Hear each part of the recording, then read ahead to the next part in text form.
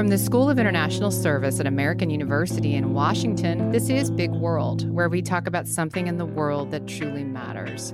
Mahsa Amini was 22 years old when she was killed in police custody in Tehran, the capital and largest city in Iran. Mahsa was arrested for not wearing a hijab, which is required of women in Iran. Her death sparked the Woman Life Freedom movement, demanding the end of compulsory hijab laws and other forms of discrimination and oppression against women in Iran. The movement was met with brutal repression by the Iranian authorities, but over a year after the death of Mahsa Amini, protests and a greater movement for women's rights have continued in Iran. We want to understand Iran's long history of protests and the impact that the Woman Life Freedom movement is having on Iran and the world. So today, we're talking about the movement for women's rights in Iran. I'm Kay Summers, and I'm joined by Shadi Mokhtari. Shadi is a professor here at the School of International Service, where she teaches classes on rights and political change in the Middle East and post-revolutionary Iran. Shadi is currently researching the human rights dynamics of protest movements and transitions in the Middle East, particularly in Iran, Egypt, and Tunisia. Shadi, thanks for joining Big World. Yeah, thank you for having me again. Wonderful. Shadi, I want to start with a timeline question. Will you give a general overview of the trajectory of post-revolutionary Iran that brought Iranians to the 2022 Woman Life Freedom protests? To put it very, simply here, many Iranians who participated in the 1979 revolution had, key aspirations centered around, freedom, social justice, and self-determination. So basically having a society that's kind of free of the monarch's repression, the Shah at the time, economic inequality, and also free from American political and cultural imperialism.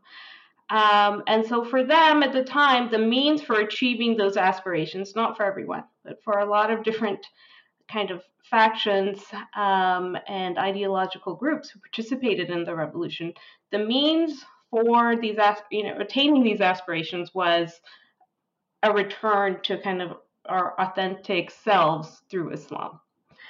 And once Khomeini and his camp kind of consolidated power and kind of became the revolution themselves, Islam kind of turned into the ends instead of the means towards achieving kind of these aspirations.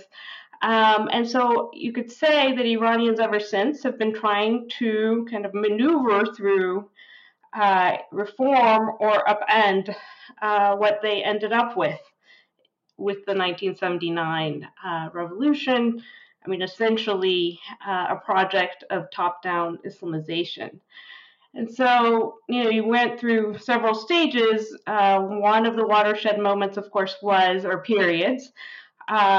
reform movement in the late 90s, early 2000s, where you had kind of the sons of the revolution. I mean, these were committed Islamists, revolutionaries who wanted to reform this Islamization project, this Islamic State, and turn it into something that was more aligned with kind of rights and freedom and kind of these principles of tolerance and multiple interpretations of Islam and that so on and so forth.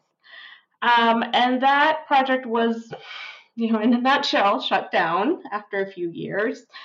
And then we had the 2009 Green Movement, which was in response to, another kind of Islamist or post-Islamist, so an Islamic reformer, at least at that time, who ran for president and by most accounts probably won, but was not allowed to win in the end. So election fraud that brought people to the streets. And, you had several months of protests, but faced with repression, heightened levels of repression. compared to the years that had preceded it. All sorts of activists jailed, protesters killed with sniper fire, reports of torture, the whole gamut of the means of repression. And then we've had, over the last 10 years, other attempts to bring in reformers through elections, and the rise of protest movements, relating to a host of grievances, increased poverty, gas prices, environmental degradation, water shortages, repression, and then also in the mid-2010s, you get a rise in, not large scale, but intermittent protests around women's rights, and particularly the hijab issue, and forms of just ordinary individuals contesting the hijab on the street in their day-to-day interactions. So all of this brings us to 2022, and I guess I might add also, the sense that we have tried to reform the Islamic Republic from within, not once, not twice, but many, many times. And the regime has been resistant to that. Coupled with, just the clearest sign, the regime basically not even wanting to play that game by allowing reformists to run anymore. So even if people wanted to place faith in this idea of reform from within, the regime was now cutting off that avenue. So really the sense of, there are no avenues left to affect political change. And then faced with the story, that's revealed by two female journalists who are incredibly brave, who bring Mahsa Amini's story to the rest of the world, and who were just released from jail, less than a month ago after over a year in detention.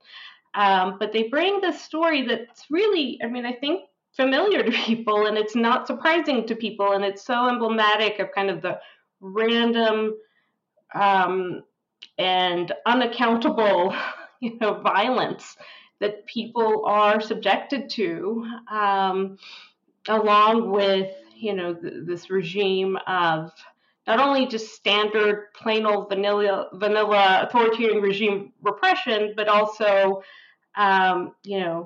controlling the controlling of women's bodies, the controlling of everyone's, day-to-day most personal decisions. And so it just all comes, in front of them and is encapsulated in the story and the images of this young Kurdish woman who's come to Tehran, on a visit with her family and ends up dead several days later. Right. And thank you. That is a lot. That does get us from the late 70s up until 2022. And it got us to this point. So what happened to these protests? There's many different layers of the protests. So the protests inside the country give rise to these protests outside of the country in the diaspora, right? And all sorts of mobilizations in the diaspora as well. And so there's many layers of the stories to be told. If you don't mind, I wanted to talk a little bit about one aspect that's of the grievances that give rise to the protests, and not necessarily give rise to the protests, but give context to it. And this is part of, the research that I'm working on now, but I think it's a big piece of the puzzle that is not talked about. So obviously there, the grievances against the state are many, but there's this element that really frustrates Iranians. And what it is, and again, takes us back to the revolution, right? Because the revolution was in many ways challenging Western imperialism. And what happens is that the regime, has a brand that has really, really endured and stuck with it. And that is, I'm labeling this in my research now as a form of, anti-imperialist victim branding. So obviously Iran's not alone in this, but I think it's one of the most successful cases, right, where the regime, creates its identity on the international plane around this idea of, its resistance to Western hegemony in the Middle East and a host of policies impacting both Iran and, extending to Palestinians and other parts of the region. And, that is kind of the primary lens through which Iran, state and population kind of, tied up into one, is viewed.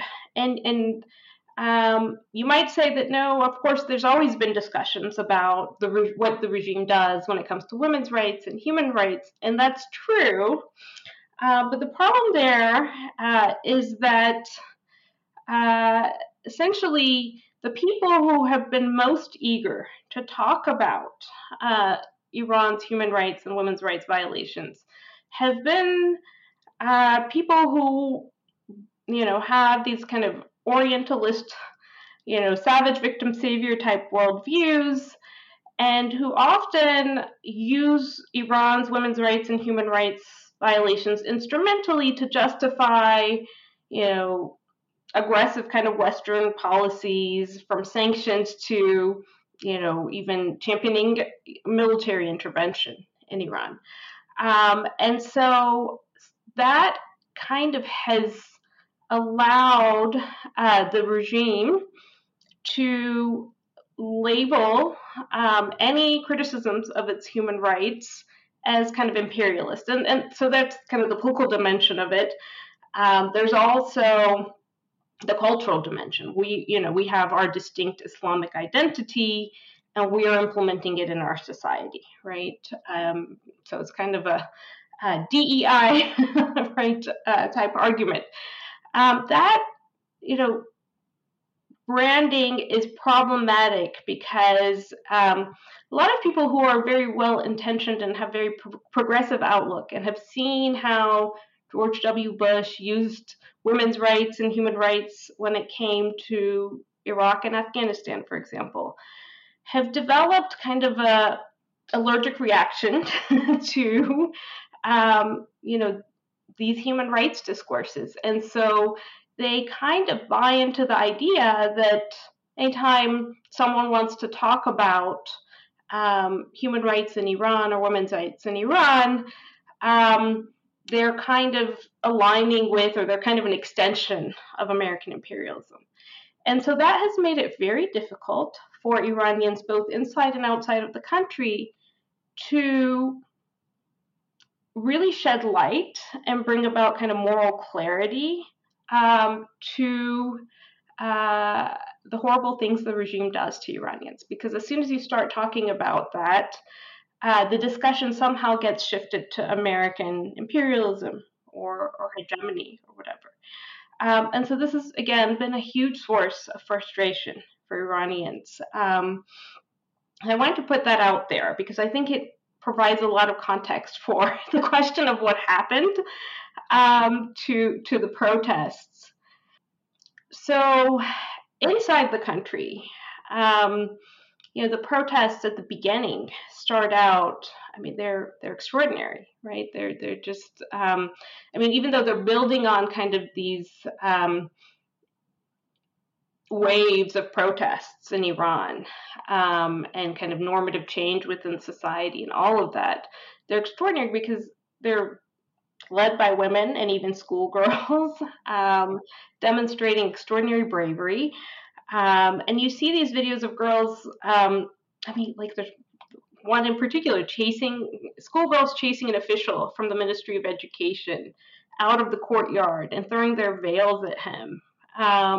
Or, schoolgirls standing in front of a picture of Khomeini with, their hairs uncovered, hijabs removed, and middle fingers pointing at Khomeini. So, there's, at the same time, this extraordinary ethos of the protests, where people are, singing songs and, performances and digital art and videos that both convey kind of the immense injustices that Iranian women and all Iranians endure, but also put forth kind of a vision for a starkly different future of living with equality and freedom. Some people might be familiar with Baraya, the song that won a Grammy. That has interesting discussion there too, but it's very powerful, right? And I should say that the protests were not, you can't really just say they were hijab protests, right? They are really much broader than that. And many of the slogans speak to the fact that the protests are about, we do not want this regime anymore. That's a question I would like to ask, because Mahsa Amini's death was undoubtedly the catalyst, but what were the key grievances of the woman life freedom protests? As you said, they were not just about hijab. So what were the key points? Yeah, it was closing off avenues for impacting political change, gender-based discrimination that, I think interestingly, there's been this huge normative change in Iran when it comes to gender-based norms. And when you see men, standing behind women and chanting these slogans for women's rights, it's just like I have to pinch myself when I saw some of these scenes. It was extraordinary. But I think the whole society has really just woken up to the immense subjugation of women that has gone on for 45 years. Obviously, the patriarchy predates that, but institutionalized discrimination. So, it's like the two are entwined. It's not a depoliticized kind of discussion of women's rights that you just root in like backwards culture and religion. It's highly politicized because it has to do with the state, and you're essentially saying, that we do not want the state anymore, or this regime. So the Iranian diaspora all around the world mobilized in unprecedented ways for woman life freedom. So for people who are, again, not as familiar with it, can you just briefly describe these mobilizations and then talk about their effects? What effect did this have? So I think, you could describe the Iranian diaspora broadly as Iranians who, really kind of harbored many ill feelings and disdain for this regime, but found political activism kind of a futile endeavor. And so they just quietly carried their disdain from the regime with them as they went along with their day-to-day kind of immigrant lives. And all of a sudden, when they watch, these images of women, taking to the streets and removing their veils and burning their veils, and just the empowerment there and the bravery and courage that's on display, it really kind of politicizes them and mobilizes them and inspires them. So they start taking, to the streets in wherever they are. You have huge protests in Berlin and Toronto and London and Washington and in a lot of places throughout the world that you would not expect to see protests. It's quite a phenomenon. The initial protests really kind of maintain the same spirit of hope and the possibility of kind of real change of the protests inside Iran.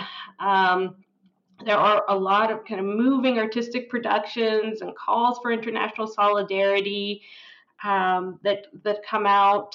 A lot of activists try to make the case for why we are not dealing with an issue of, culture, that cultural anti-imperialist branding of the state is not what's at stake here. A lot of people in Iran do not want to wear the hijab, do not want this regime.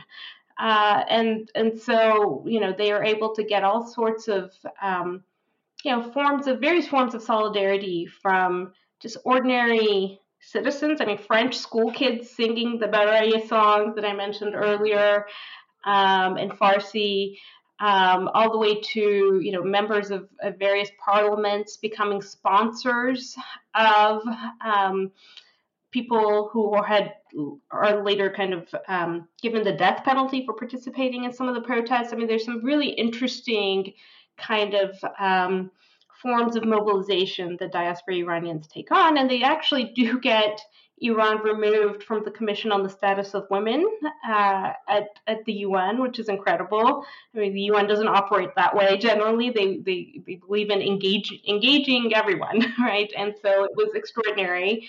And they created a special fact-finding mission on the crackdown at the Human Rights Council. So they did these very interesting and important kind of activities and forms of mobilization they undertook. But then there was this other side to the mobilizations, and you start seeing it early on, but then it just really comes to dominate, unfortunately. There's this discourse that's pre-existing before Mahsa Amini's killing, that's called the regime lobby discourse, essentially, where certain people or organizations are labeled as being on the payroll and doing the political deeds of the Islamic regime. And these are people who are, Iranian, hyphenated Iranians in the diaspora. And so, most prominently, it starts out with the National Iranian American Council. Goes by NIAC. It's kind of a organization for Iranian Americans and supporting Iranian American issues, but they have always taken a very strong foreign policy role, and they have been champions of removing sanctions and trying to stave off any kind of military intervention in Iran and promote negotiations on the nuclear issue and peace. And it also includes, a slew of academics, journalists, and people who, at various points may have talked about how we have reformers and we have hardliners in the regime and kind of, in a sense, humanized certain elements of the regime and said we should be sitting down and talking to these people. Or said that, issues around the hijab are more complex than they are sometimes presented. And women wear the hijab for different reasons. And so they, they live very active lives in Iran, regardless of the discrimination or of the hijab. And so these people come to be labeled as, either lobbyists or apologists for the regime. And then they become subject to a witch hunt, right around the time. I mean, it's been there. It's kind of been lurking on social media, but then with the Mahsa Amini protests, all of a sudden it just explodes. And I mean, I must say that I think that there is something to be discussed in that underlying critique of,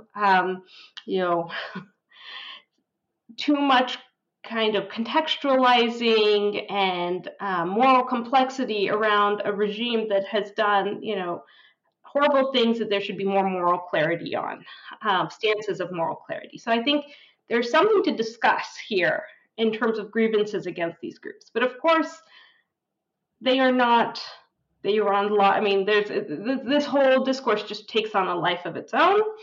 And so people who are targeted, and they really are targeted. I mean, someone called it an online lynch mob.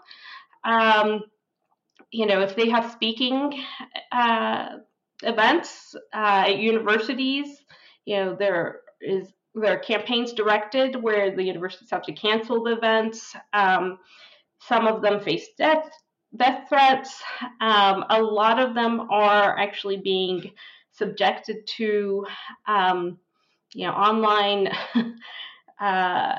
character assassinations and threats of sexual violence, sexual profanities that really fly in the face of the anti-misogynist spirit of women, life, freedom. I mean, it's really extraordinary how people do that in the name of women, life, freedom. Pictures of these people designated as part of the Iran lobby or regime lobby, appear at protests with blood dripping. I mean, it's just really out of control. And actually, as these things go, a lot of people who are kind of the biggest enthusiasts of this discourse and the witch hunt end up themselves being accused of, at various points, of being kind of regime apologists or normalizing the regime or somehow being canceled. And so that really online, is the start of really, really problematic discourse and politics, which shifts the attention away from the regime. Now we're just targeting more and more people, and really is ugly and goes against the ethos of hope. Reconstructing Iran, reimagining Iran that you had in those initial protests in Iran and the other side of the initial diaspora mobilizations. And it's almost as if women, life, freedom kind of gets then captured by these conservative forces within the Iranian diaspora who have long kind of been on board with discourses around, terrorism. They are lobbying for, Western governments to designate the Revolutionary Guard as a terrorist organization. They are not against sanctions and generally want more sanctions. And so in any case, the discourses of the diaspora start really diverging from what's going on the streets in Iran and kind of have their own trajectory, even though they start off, fairly close together in ways that are very unprecedented.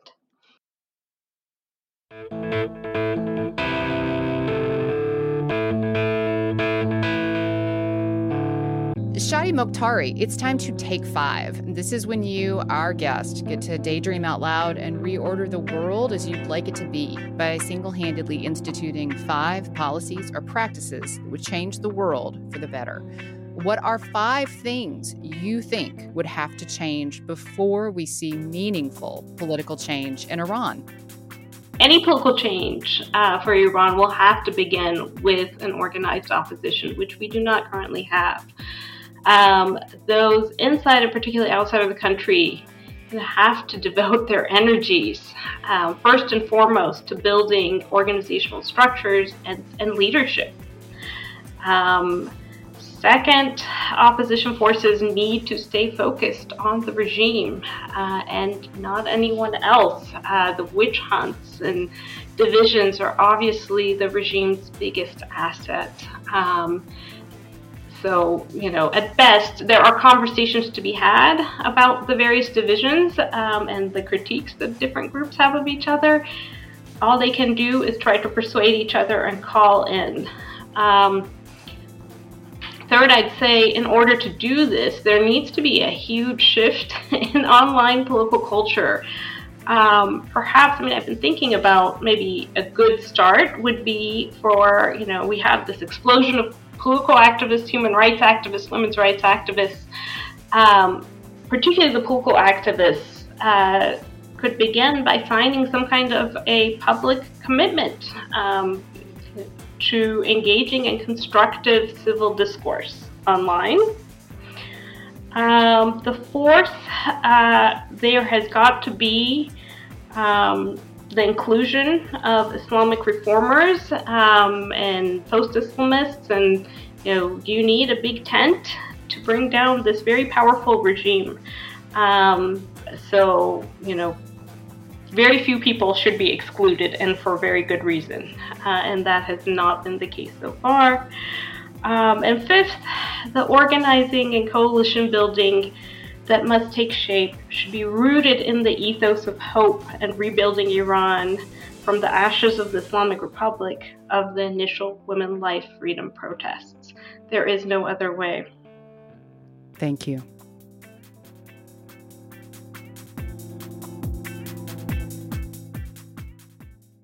Is there any way in which, because you mentioned the diaspora before the protests had been kind of living their lives and maybe keeping their own counsel about how they felt about the Iranian regime, is there any way in which these protests help to reunite or build a bridge between people in Iran who want change and the diaspora? Or was that always there? It just wasn't very visible?